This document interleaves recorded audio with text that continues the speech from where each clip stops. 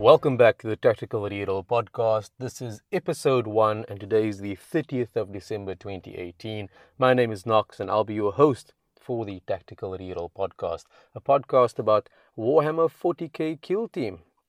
Firstly, before we start, let's just thank our sponsor Pandemonium Games for their support for recording equipment, bandwidth, and place to record, and a great place to play Kill Team as well. You can check them out at www.pandemoniumgames.co.za. Excuse me. So, if you listen to episode 0, we just gave a brief preamble into what the podcast is going to be about. Episode 1, like I said, I'm going to go through my journey through Kill Team, starting with my first full game of Kill Team, and actually before that, when Kill Team released, and my thoughts on it. Not that I'm kind of a specialist of any kind, but just my thoughts on the game coming from the outside as like an old 40k player, but rather just someone who's playing 40k Kill Team, and see from there. So Kill Team, the first time I saw the game was in about, I think, April or May of 2018, and the starter box arrived at Pandemonium Games, and it was the Genestealer Cult versus the Admech, I think, Adeptus Mechanicus. That's the starter set, which gets you the rule book and your terrain and almost two full kill teams, I believe. I think they're both 80 or 90 point kill teams. And I remember looking at it and I'm like, I don't know. At that point, I was still considering playing Infinity, and which is another skirmish game. And I wasn't too amped about Kill Team. I went a little quickly through the game and just like, okay, played a little demo game, played it horribly wrong, right? I didn't enjoy it at all. I think, in retrospect, it's more the fact that they weren't my factions. I don't like Genestealer cults, neither do I like Adeptus Mechanicus at all. And I'll go through the list of actual factions I like. I think there's about 6 at the moment, and we'll talk about other problems with regards to Kill Team. So, played the game, and I remember distinctly playing the fall back and charge rule incorrectly, meaning you fall back and then your opponent charges you again. Totally not reading the rulebook as a standard wargamer. And all in all, I enjoyed the game because it was quick, but I didn't enjoy it because the factions, like I said, it's not my kind of factions. I'm like, oh, Genestealer cults, yeah, not really exciting for me. And Admech, I'm like, okay, if I wanted to play machines, I'd play Iron Hands or Necron, which makes more sense rather than people who are worshipping essentially a Necron god on Mars. Spoiler. That said, fast forward to 8 weeks ago,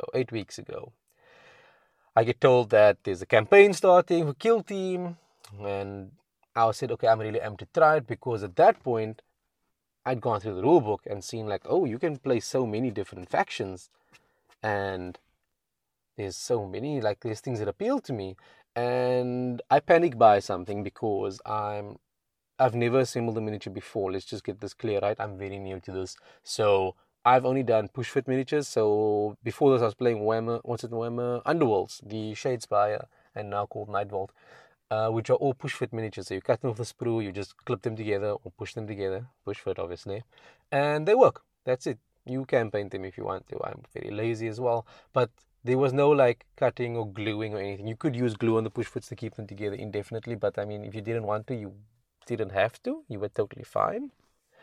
And that was my experience, because like I said in the previous episode, my game before this was X-Wing, where everything was pre-assembled and pre-painted, so you didn't have to worry about that kind of thing. And I realized I had nothing to use for a Kill Team campaign. And you asked, why would you do a Kill Team campaign if you didn't like the actual demo of Kill Team? And for me, it's a 9-week campaign split into 3 3-week blocks. And I think that would give me a good feel for what the game is like, because it's a set schedule of 1 game a week roughly, or however you want, and you get to play the faction you want for that campaign and get a way to feel for it.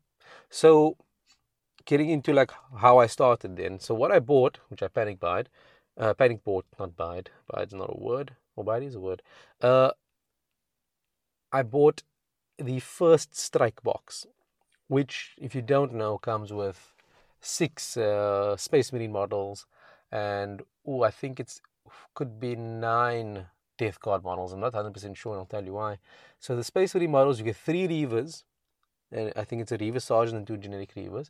And then you get the 3 intercessors, Sergeant and 2 generic intercessors. But they're very standard in that there's no customization and they push fit. So, right up my alley, totally fine with this, right? That's a full kill team right there. That's 6 models. You can use that for kill team, right? You just get them out differently. The thing is, you can't really change if you're going WYSIWYG. WYSIWYG, another thing I've learned is what you see is what you get. Just so anyone listening, hi, welcome to 40k kill team. There are lots of abbreviations and made up things that people have just used over the years and are now part of the game. So WYSIWYG is one of those things. What you see is what you get. So if the model has a rocket launcher, we assume it has a rocket launcher and not a plasma rifle. Unless, you've told your opponent ahead of time. So the intercessors all come with bolt rifles, I believe. And the Reavers come with combat knives and bolt pistols. So there's very little actual customization you can do there. Then you get a Death Guard faction as well, which is really nice. And it's 3 Death Guard models. I think one has a blight launcher, one has a bolt gun, and the leader has a plasma pistol, power fist, and a sword, I think. I'm not 100% sure on the sword. It could be a knife as well. And then you get, I think, 6 box walkers, which are bodies, essentially. They don't do anything. All right. That's actually really good value if you think about it. I've got about 15 models there, if I'm correct in the box walkers. I'm not sure if it's 9 or 6. Or could be less, maybe it could be 5 as well. I got a full Adeptus Astartes kill team out of that. So I've got 3 Reavers and 3 intercessors, and that's what I used for my campaign. And we'll get into how the campaign goes, because I eventually learned that that's not enough. And for me, that was an amazing buy because it cost 430 Rand, South African, because this podcast is based in South Africa. I'm not going to give you a dollar value. I got a full kill team for 430, push fit miniatures, as well as Death Guard extra, and there was a little measuring template, and there was some dice as well. So you actually get quite a bit of stuff, like in that little box. And the box becomes terrain as well, which is really nice. So I bought that. And I said, look, I'm playing Adeptus Astartes. It's one of my preferred factions. Not Death Guard, but Adeptus Astartes. Then what you also need to get is obviously the dice, which I purchased as well and came in the set. So I just supplemented that with dice I had. And very important, you need a measuring tape or some kind of measuring template which has inches on it, because that's what you need, because for some reason this game works on inches.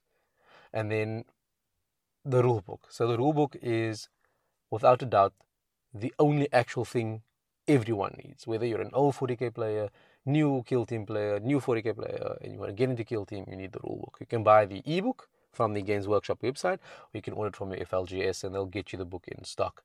So I've got the rulebook, and the rulebook covers everything. Now there has been a designer's commentary that's come out, just to change a few things, clarify a few things, but as a whole the rulebook is actually fine.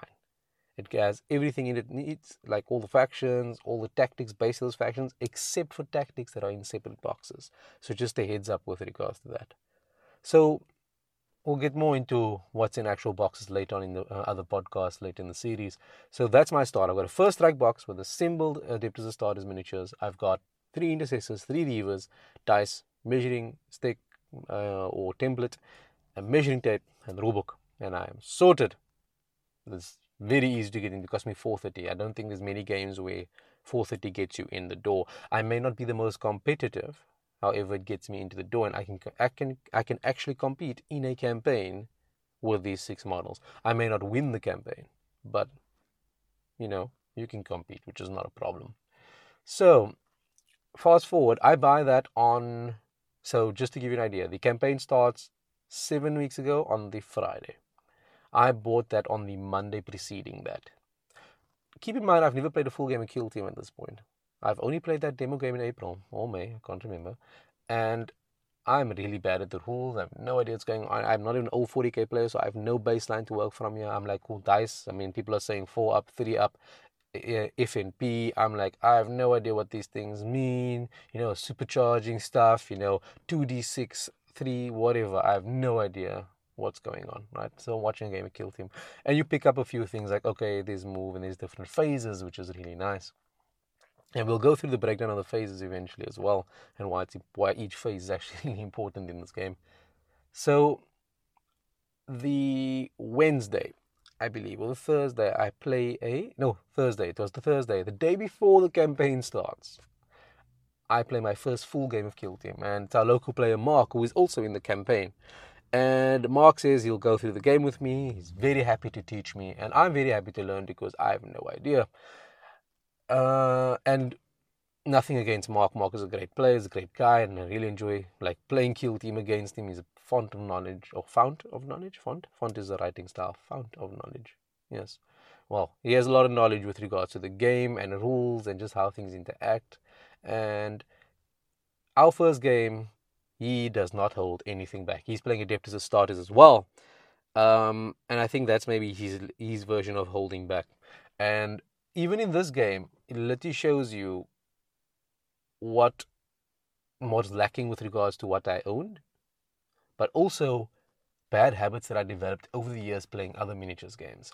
So, like I said in episode 0, this is an objective-based game a lot of the time, where there are objectives, where the objectives are capturing people or points, or breaking an opponent's kill team, or killing everyone off the board, or killing the leader. It's an objective-based game, and I'd forgotten that going into game 0, essentially, my first ever game of Kill Team. And Mark obviously knew that, but I think maybe I'd made the assumption that, it's gonna be quick and stuff. It was a quick game, took half an hour, lost terribly. And the one model that really blew my mind, he had a scout sergeant as his leader, which is terrifying. I believe you can do that. So if I open up the Kill Team list builder here, let's see. Yes, you can have a scout as a leader in Adeptus Astartes. And his scout had a sniper rifle with a camo cloak. So if you don't know, sniper rifles are range 36, heavy 1, strength 4, AP 0, damage 1. And on a 6, it does, on an unmodified roll of a 6, it does a mortal wound. And in addition to any other normal damage. Alright. And the camo cloak is the funnest part of this. The camo cloak is when an opponent makes a hit roll for shooting attack, the target's a model equipped with a camo cloak. And that model is obscured. That hit roll suffers an additional -1 modifier. Terrifying. So, and it's a scout, so and if you don't know, I'll just go through it now because we're all learning here. The board size in Kill Team is 22 inches by 30 inches. So he's got a gun that can shoot the length of the board and the breadth of the board. I'm not sure about the diagonal distance, but he can shoot anything if he can see it. Alright? And he doesn't pay the penalty for long range, so he can shoot anything he wants to. And it's 13 points. And I was like shocked, like, what? That's insane. Like, that just seems so overpowered. And obviously, naively, I thought that was like really overpowered. We'll get to later games when you realize what's actually broken. And we'll hint at other factions and other people I've played. So I was just shocked by this model, right? So he had this scout sergeant and he had normal TAC Marines. And I think he had an intercessor or two just sprinkled in there. And we were playing, I think it was Feint. I'm not 100% sure. It's the mission where you have 6 points and he was the attacker, I was the defender, and he needed to destroy or capture more than I had defended, meaning there were 6, he needed to get to 4. I need to stop him from getting to 4. Like 3 wins me the game, right? And this is another nice thing. So when the game started up and I realized this, is that you have 6 rounds to do that, right? And 6 rounds seems very quick, but sometimes it's very long, especially you make the wrong choices a lot of the time. So I set up my models and I'm like, I'm going to set up everyone in cover. It's going to be great. He's not going to be able to kill me. You see mistake number 1 there. So he's not going to be able to kill me. I'm going to survive. And this is a bad habit I've learned from X-Wing. Because X-Wing is a dogfighting game, nothing against X-Wing. It's a great dogfighting game. The problem is that is your only win condition, is kill more than you lose, right? Versus I'm now playing an objective game and I forget this because in my setup even I've messed up. So I've put guys in cover, and I'm like, okay, I'm going to be fine. He's not going to be able to do this. And turn 1 starts. And he nonchalantly strolls up to 3 different points and I can't stop him. So I ready up my models, which is an action. So readying allows you to shoot first in the shooting phase, just as an aside. We actually should go through the phase of the game. But as it's game 0, I didn't even know the phases at that point. I mean, Mark was guiding me quite a bit. I was like, yes, this does what? Great. And then I do, okay, perfect.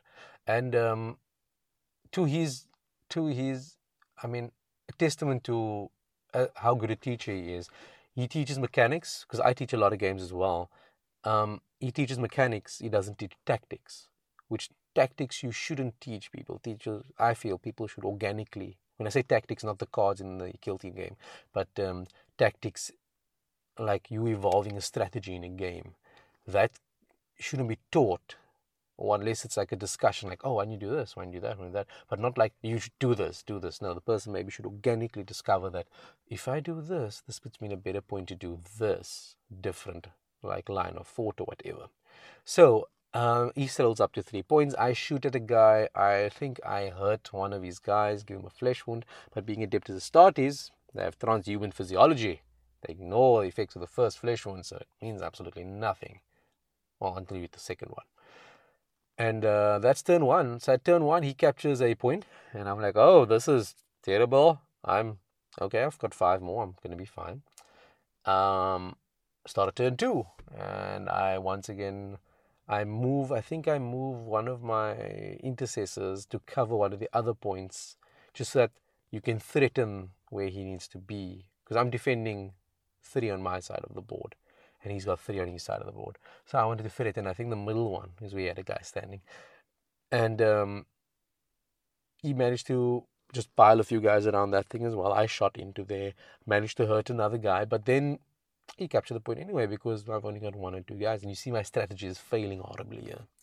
And I'm not panicking, because I read the scenario, and it says, oh no, he needs more than what I'm defending to win the game. And at the end of round 4, you roll a die, and on a 1, 2, or 3 on a d6, the game ends. And then whoever wins that one wins, and I'm banking on that strategy. Not that we needed that long. So he captures another point at the end of range at round 1. And all the time, his sniper is rolling insane. Like, I think he kills, at this point, he's killed 1 intercessor, and he's wounded another one. Like, the intercessors, thankfully, or Adept as a start, is the Reavers and the intercessors are 2 wound models, which are very important. I'll explain why that's great also in a later episode. And as you can see, I'm telling this from my point of view, where I knew very little about the game. Because I'm like, yeah, 2 wounds, flesh wound, yes, dice, what, 4 up save, great. What does that mean?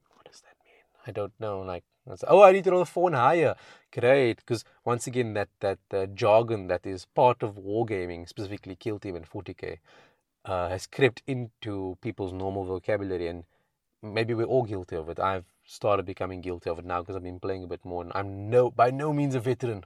Right? But you say things, then you assume people know what they mean. So I try to just explain things as I play as well, because I run through the steps in my mind so that I don't forget things, and also I understand what I'm doing.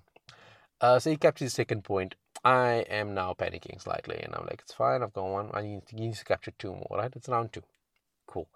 Round 3, he goes for the furthest point, and I'm like, cool, I'm going to try something different. I'm going to move 1 guy around here and try and capture this point. I'm going to cover the furthest point, on my side with 2 intercessors, and in my Reavers, I'm going to just, camp them out somewhere. They're just going to be fine, all right? Boarding around, he shoots me again. No one dies. It's fine, and I haven't killed the model yet, just so you know. And then he catches the 3rd objective, and now we're tied at the end of round 3, and now round 4 is the pivotal round here, all right? And it's insane, because I need to stop him capturing 1 for 3 rounds. Now, in retrospect, if I had positioned better, if I had played better, I wouldn't have been in this bad situation. So it's by no means my opponent's dice or any kind of OP faction thing he's used. It's more, I've made a poor choice at this point. And in retrospect, it's easy to say that, but in the moment, I had no idea what I was doing anyway, and it was a learning game, so I was totally fine with that. So round 4, I'm like, okay, I feel, once again, still in that mindset of like, he's going to come at me, he's going to rush me, he's going to try and kill a dude and take a point from one of my dudes. I'm like, okay, that's fine. He's going to do that. And I turtle down, and I'm like, cool, everyone's ready. And he literally runs 1 tactical marine, just advances him all the way up to the 1 point, the furthest one on my side of the board, on my half of the board, sorry. And he's out in the open. He's got no cover. He's within 2 inches of this objective, and if I don't kill him, I lose the game. That's it. We've gotten to that point, and it's round 4. So this is the pivotal moment, and this is when I realized that in light of even amazing strategic decisions and stuff, dice can still screw you, which is a part of the game, because the dice add this extra layer of uncertainty and stress and mild panic on my part, but also the excitement of, okay. So I'm shooting with an intercessor sergeant with a rapid fire 1 weapon. Now, rapid fire 1 means I get an additional attack if it's at half range. The rapid fire keyword, obviously, with the number 1 there. So I get 3 attacks with my sergeant. 3. Magical. So magical. And I need to hit him. He's in the open, so we'll go through a basic modifier thing. So half range.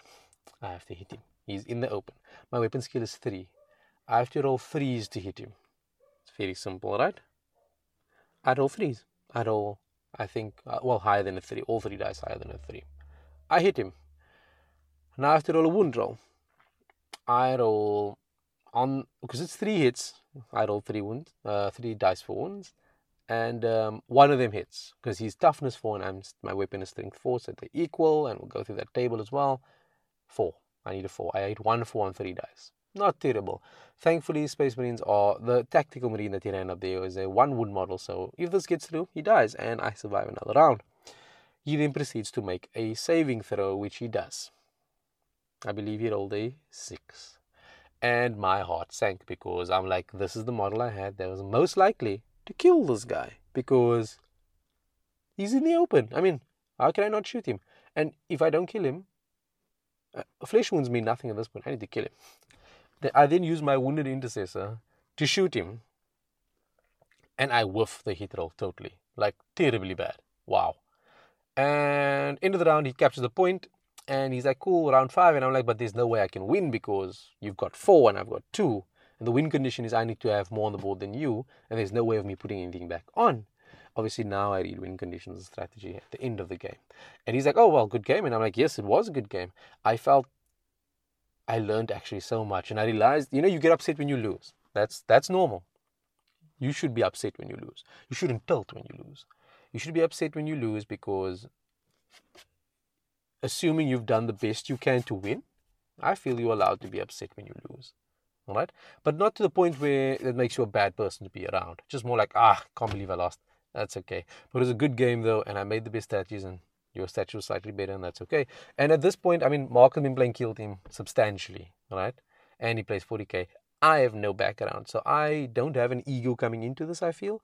I just feel like, okay, and there's a lesson here is knowledge is very important. So I had not done my research because I bought a Kill Team 2 days ago, assembled it, started this game, and I'm starting the campaign the next day, all right? So I'm like, okay, it's gonna be fine. Gonna be great. It's gonna be no problems here, right? It's an easy game. You're just rolling dice. I like rolling dice. I'm a sucker for dice, if you know me as a person.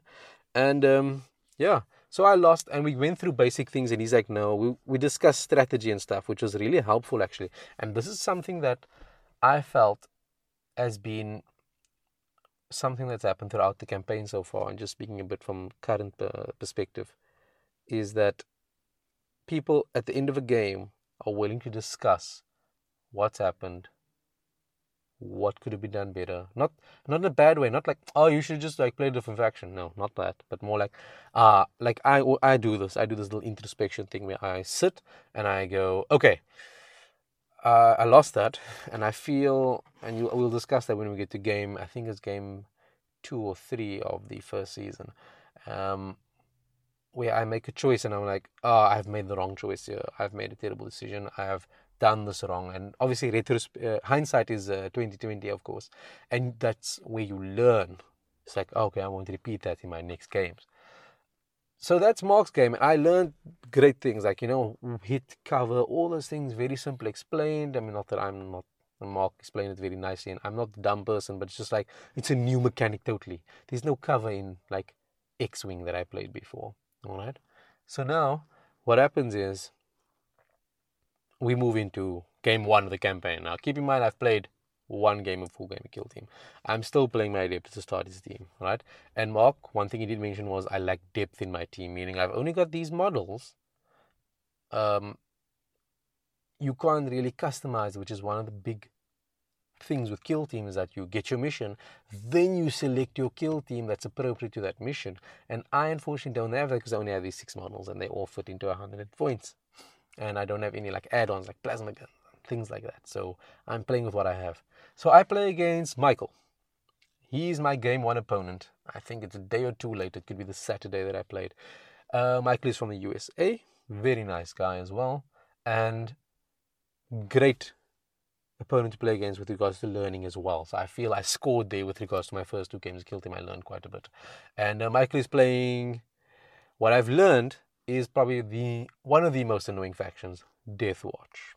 So if you don't know, lore-wise, the Deathwatch are kill team specialists. It's what they do. They are part of the Ordo Xenos, which is part of the Inquisition. They suffer not the alien to live. The other wings are obviously the Ordo Xenos. The Inquisition has the Grey Knights are under that as well, and the other guys who fight. I can't remember Chamber Militant. I can't remember what the other Chamber Militant is. Anyway, so they fight aliens. That's their thing.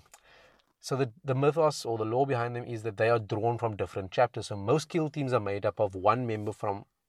Each member will be from a different chapter, right? So that you have this multidisciplinary kind of aspect to them. And if you want to explore the lore, there are some great Deathwatch books out in the Games Workshop Black Library catalog, or just read up on Deathwatch on many of the wikis. And they'll normally have a leader who's obviously a leader figure from his chapter, but like it'll be Blood Angel with a Space Wolf, which is very unconventional, but because everyone has different strengths, and that's what like feeds into it. They all wear black armor, but they have their right pauldron, I think their shoulder pauldron is their chapter symbol, and the left is the Deathwatch insignia with the Inquisition thing on. They have black power armor, and they have access to the best weapons in the Imperium. This is the lore-wise. And that carries over actually very well into the tabletop game because they have access to the best weapons. Close combat, range combat, everything like that. It's totally crazy, right? So, back to the game. Deathwatch are very well built in Kill Team in that they can be spec'd for almost anything. They have the best range weapons, I feel, and they have some of the best melee weapons, barring, I think, the Death Guard and the Tyranids. I think I have slightly better weapons in my very humble opinion. And so it's Deathwatch, and the mission we roll is Take Prisoner.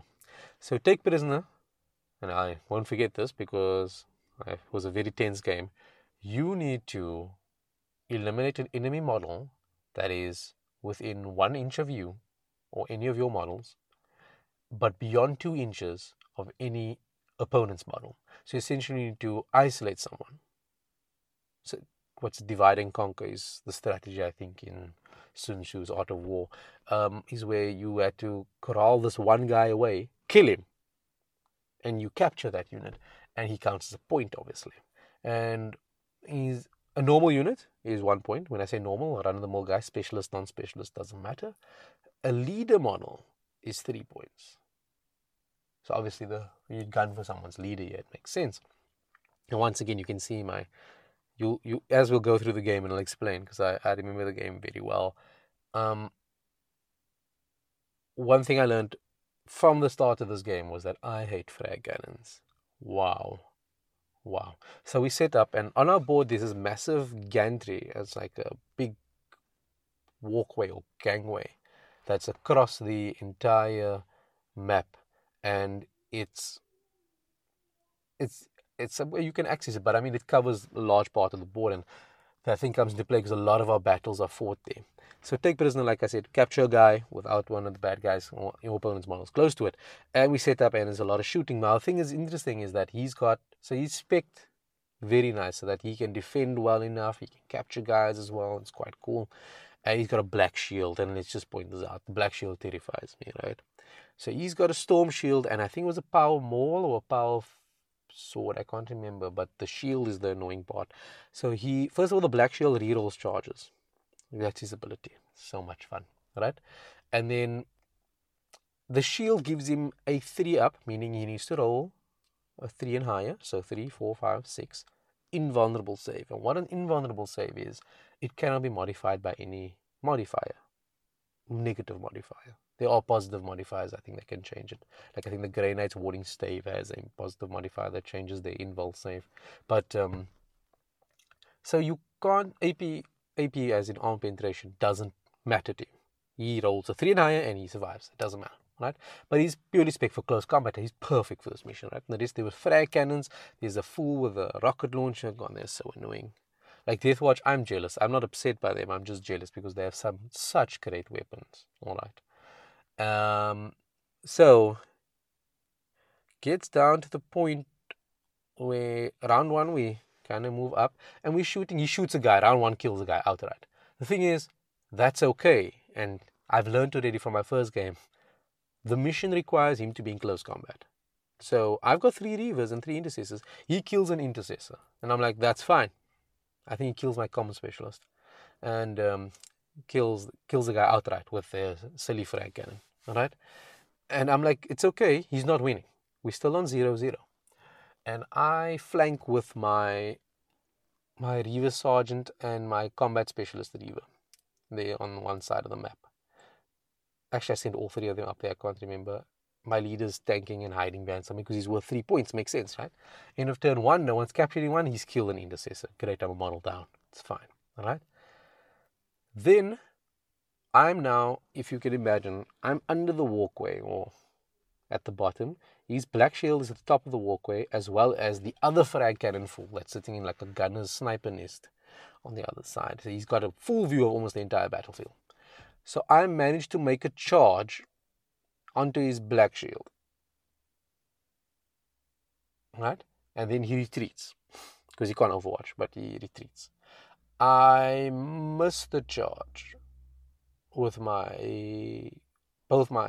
I just moved the charge distance. I move up, I'm standing in the open, it's fine. And then my Combat Specialist does the same thing. My Combat Specialist moves up versus my my Combat Specialist charge, sorry, I'm getting confused. And my Reaver Sergeant, he moves up. So come shooting phase, his frag cannon opens up. Thankfully, only does 1 wound. I'm so happy. And Reavers are 2 wound models, so I'm okay. I shoot and kill his Black Shield with my Combat Specialist, or Combat Specialist with my Sergeant. Right? Which is by some miracle, he's got a 3-up save and he rolls very badly. Right? And he can't use that Deathwatch tactic called only in death does duty end, because he's a melee spec. He can't shoot me, he doesn't have a gun. Right? I don't capture that guy, I believe. And now, this is turn 2, and now we have an issue because Michael's got a guy sitting in a sniper's nest. I've got 2 close combat guys that can reach him with a charge. I believe that's how this went. I think he killed the other Reaver in the exchange, who was standing in the open as well on the gantry. He just shot him and he died. Alright? I still have my leader and I have another Intercessor. So I'm down to 4 models. Alright? Score still 0-0, thankfully. Next round comes. I get the initiative. I charge his frag cannon with my Sergeant. And he overwatches. Thankfully, doesn't hit me. And I charge with the other gentleman as well into him. And then we beat the crap out of him.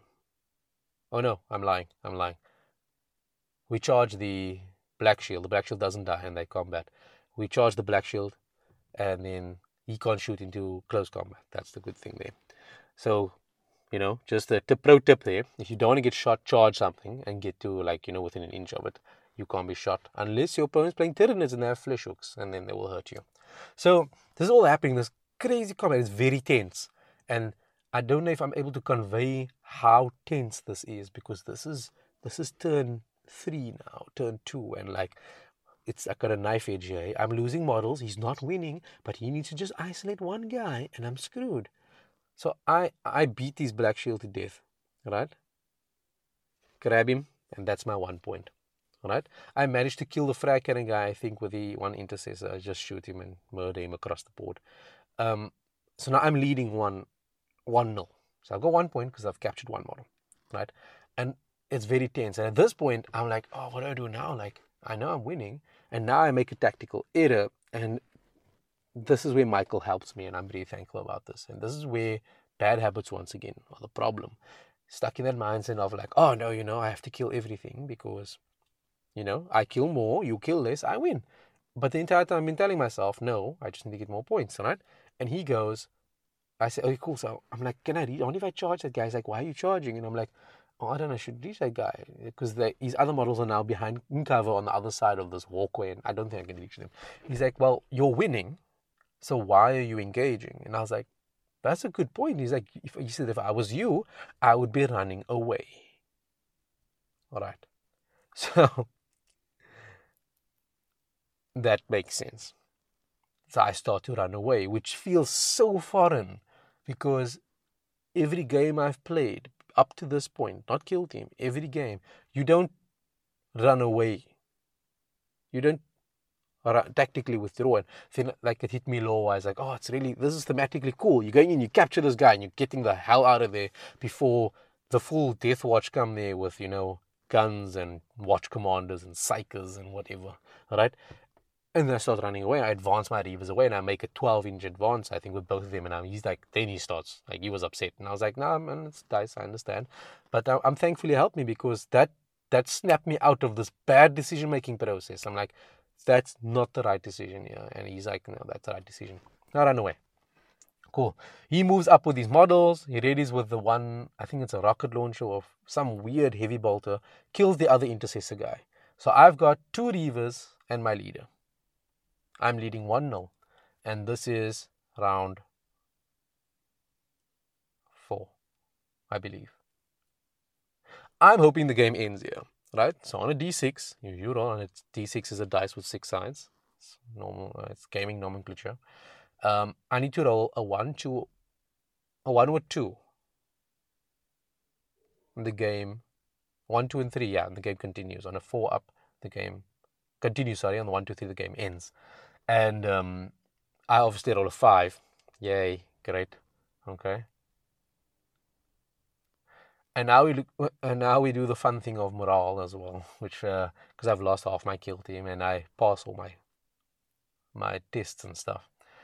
He then advances all these guys up because I've got pistols on my Reavers. I can't hurt him. My leader is too valuable for me to leave in the open so that he can charge him or get to him in any way, shape, or form. So what happens is there's this very tense game of cat and mouse now that's happening over turns 4, 5, and 6. And I'm spoiling that a little bit because this game goes the entire full 6 turns and it gets equally more terrifying each round. So he gets 2 guys up on the gantry and we're fighting it out. I've got 2 Reavers, we're fighting against, he's got 2 guys and we're fighting. And they've got weapons, but they're hitting me with fucking power fists and apologies for the swearing, but power fists and whatever, right? And I managed to kill a dude. No, I don't. He's got 3 models. I've got 3 models, yes. So he manages to kill in turn 5. Turn 4, he doesn't make his advance roll. I'm safe. I've advanced my leader across like the back end of the board. I'm like, he's running away. 6 inches plus 5, he's going 11. It's fine. He's hiding somewhere where you cannot charge him. All right? So there's no way he's going to get the 3 points in that turn. Turn 5, gets the guys up on the gantry. We're in close combat. We're fighting. So I'd advance. Remember, I'm away. He charges my Reaver Sergeant, who unfortunately didn't make an advance as long as my combat specialist. He gets him. He gets there. He's within 1. And he's got 2 guys. And the odds are you can just kill this guy straight up because he outnumbers me. So I charge my combat specialist in, try and fight somebody there. Right? That combat ends with my combat specialist dying. This is turn 5. Right? My combat specialist is dead. Right? My Reaver Sergeant has a flesh wound. My leader is totally fine. There's no problem here. Right. Ended round 5. I'm rolling this d6 and I'm really hoping that if the game ends here, I win because we have bigger problems here. And the reason why is, I'm going to rewind 10 seconds before I roll this dice. In the morale phase, I don't break. my Reaver Sergeant, who's now standing alone on a gantry against 2 models, is shaken. So he's shaken. He's just standing there. He can't do anything. He can't fight back, can't fall back. He can't do anything. With 2 guys that are able to beat the living crap out of him. I've got my leader, can't shoot into melee combat because there's units there. So at best, I tie this game. If he catches my leader, I lose this game, right? So I can't even feel my sergeant going to turn 6. So I roll at the end of round 5. I roll the dice. We have a round 6, and I'm like, okay, cool. It was a great game so far. It's really tense. It's a tie. It's not a problem. It's going to be a tie. I'm very happy about that. I advance my lever. He goes full 12 inches, goes across the back of the board. He can't get. There's no way he can reach me. All right. And now starts probably the most tense round of Kill Team I've played so far in my life, and I've only played for 7 weeks, 8 weeks, and he's got 2 guys, and he's gonna. I'm like pretty sure he's gonna kill this guy, and there we go. We tie because there's no one within like 1 of him. I can't save him. I mean, my leader can't even charge that far. I can't get that. It was a 14-inch charge. There was no way I was gonna get there. All right. I've got 3 command points. He proceeds to hit me 11 times. He makes 11 close combat attacks. All right. I'm not sure about the loadout for these guys, but I'm sure one of them had like a weapon that did that many attacks or something. I managed to make, spoiler, 11 saves with my Reaver Sergeant. And I think I only failed the save twice. No, I failed the save once where I tactical rerolled out of it. No, I failed another save where he did a flesh wound as well. He flesh wound into a tactical reroll. And I rolled the save. I failed one save and I rerolled it. And that was that. Like, when I made that last roll, I was so shocked. I was like, and the first thing Michael says, like, wow, that was some crazy dice. And I'm like, I agree with you fully. There was no tactical strategy on my part there. I should have by all means lost that. All right. And because the odds, okay, it's improbable of what happened there, but it happened. It was possible, right?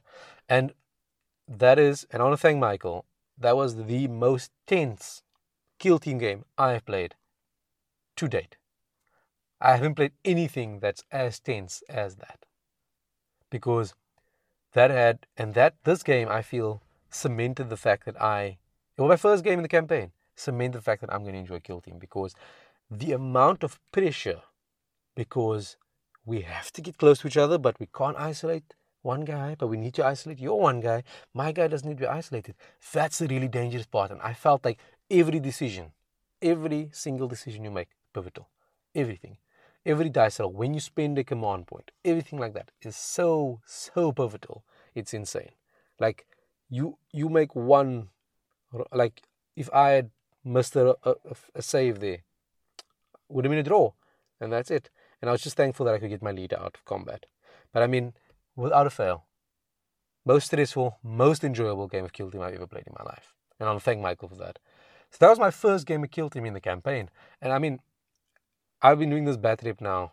It's not perfect because, I mean, I don't have an eidetic memory, but that game will always stand out for me as like one of the most tense games. There are other games that stand out for me, which we'll get to in the next episode or the following episode, which stand out for different reasons, because I like to look at games and learn something from them. And with Michael's game, strategic decisions was the big thing.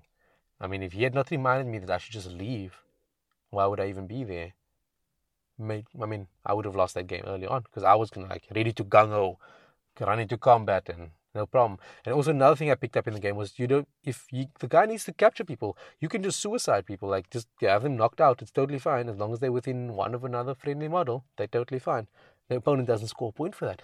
And that is amazing, because you're playing the scenario, which is something he said during the game. You play the scenario, you're playing the mission. You play towards the win condition. Doesn't matter.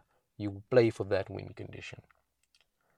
So that's the two first games of Kill Team. So I went from very novice to still very novice, and somehow pulled a win against Deathwatch in the first game, which is very weird. And I felt Mike went a bit easy on me. I don't know. But well, to be honest, he didn't with his frag cannon. Jeez, that thing's terrifying. Wow, that thing just murders things. Anyway, so that's my first two games of Kill Team. I'm gonna end off there. We're not gonna stop. We're gonna stop the podcast there because it's quite long. Battle reports are quite intense, even in a 6-round game like Kill Team, right? Unless, as we get later, I'll explain games that end much earlier because you can retreat as well.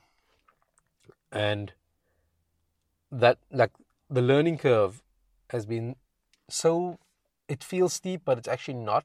It's more forgiving than a lot of other games with regards to the learning curve. And I think once you develop and you understand why things are done and why people do certain things, why you choose certain things, the rationale, that makes you a better player. And I feel after these two games with Mark and Michael, I felt I had improved.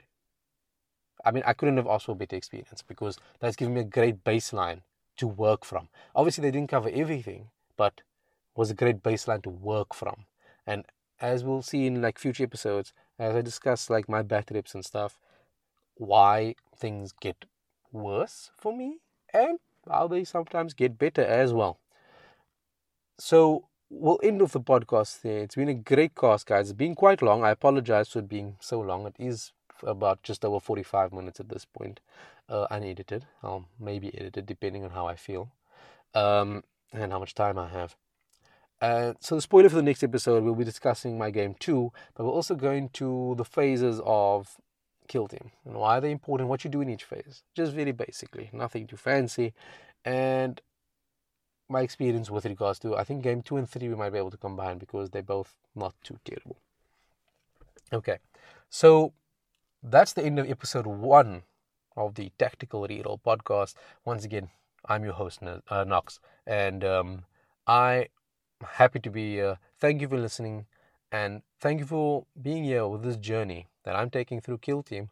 And I'm hoping that, either you're a veteran, if you're a new player, I'm really hoping to help you out here because, tips and things I've learned that you can learn also. But if you're a veteran and I've said something, that you feel like, oh, we can add to that, or no, I don't think that's quite how that works, feel free to send your opinion, criticisms, any kind of questions or anything to tacticalreroll@gmail.com, and you just send it to us.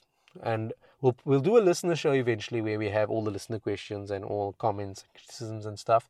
And eventually we will have guests on. Just scheduling is a bit difficult now because, like I said, it's the end of the year. So once the new year starts, we'll start with that. So ending off here, once again, I want to thank Pandemonium Games for sponsoring the podcast with regards to bandwidth, recording space, equipment. I'd ask you to please leave a review for us on iTunes because it does help us, help the visibility of the podcast rather than me actually making money. More the visibility of the podcast, so it gets out there so people can see it. And send all your comments, questions, like I said earlier, tacticalreroll@gmail.com. We don't have a Facebook page or social media of any sort yet. The email is more how I interact, which is much easier for me. But eventually we'll get up on that, and that is the plan. Once again, thank you guys for listening to episode 1 of the Tactical Reroll podcast, and we will see you at the next episode.